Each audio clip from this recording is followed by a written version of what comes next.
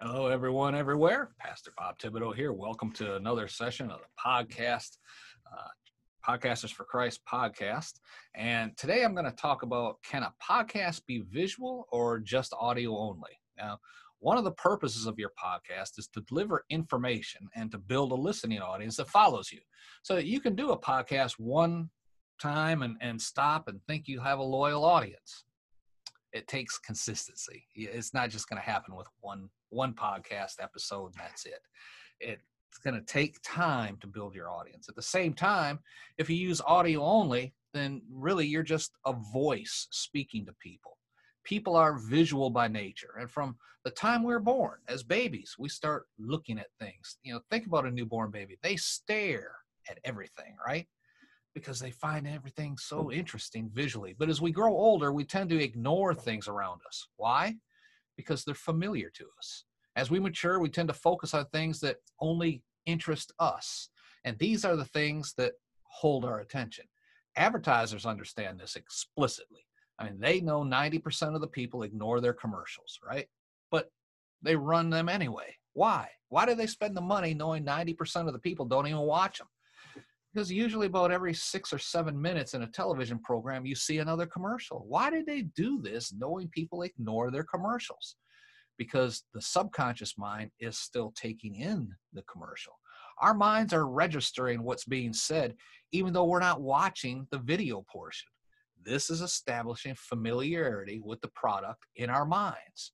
Then, when we do sit down and actually watch the commercial and see the video portion, we connect the two aspects together. The sound portion has been running around in our minds and our subconscious. Now we see the video aspect, and our minds connect the two together, and the company has now succeeded in their endeavor to be permanently in our minds and thoughts concerning their product. I mean, think about these next couple of examples. You'll see what I mean. What do you think of when I say good to the last drop? Who or what are you thinking of? How about, can you hear me now? Who or what are you thinking of?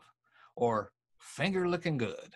I mean, who or what are you thinking of in those instances? The first one, of course, is Maxwell House Coffee. If you grew up in my day, that was the major brand of coffee you'd find in almost everyone's home. Next is the guy for Verizon walking around in remote places, taking a few steps, saying this famous line, can you hear me now, right? And the last one is one of my favorites, of course, Kentucky Fried Chicken. Amen.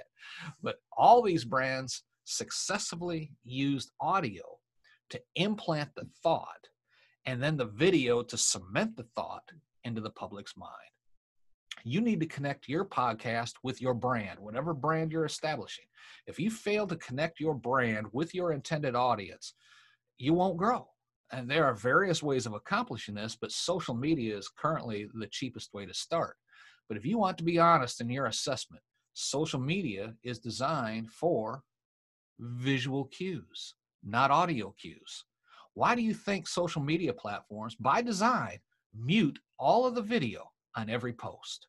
Because they're relying on your video to catch the attention of those that are interested in watching and listening to your presentation. You must physically unmute the video to listen. That cues up their algorithm saying, we have this person who likes this kind of video. And notice you start seeing those kinds of videos more and more. How many videos have you just skimmed past because nothing caught your attention? My recommendation is to create short videos that focus on one point. Take this video as an example. It would be easy for me to drag this out into a 30-minute teaching. Don't worry, I won't. Okay, shorter is better. But you make your point, your viewers get the point. Now you and they can move on to other things. But like the commercials we referenced above, if you successfully brand your podcast, whether video or audio, and repeat it over and over, eventually your brand will be subconsciously stuck in the minds of your intended audience. This is just one step in developing a loyal audience. Now, if you find these trainings helpful, please give us a rating and comment down below. It helps others to find this information as well. And thank you in advance for helping us to get the word out.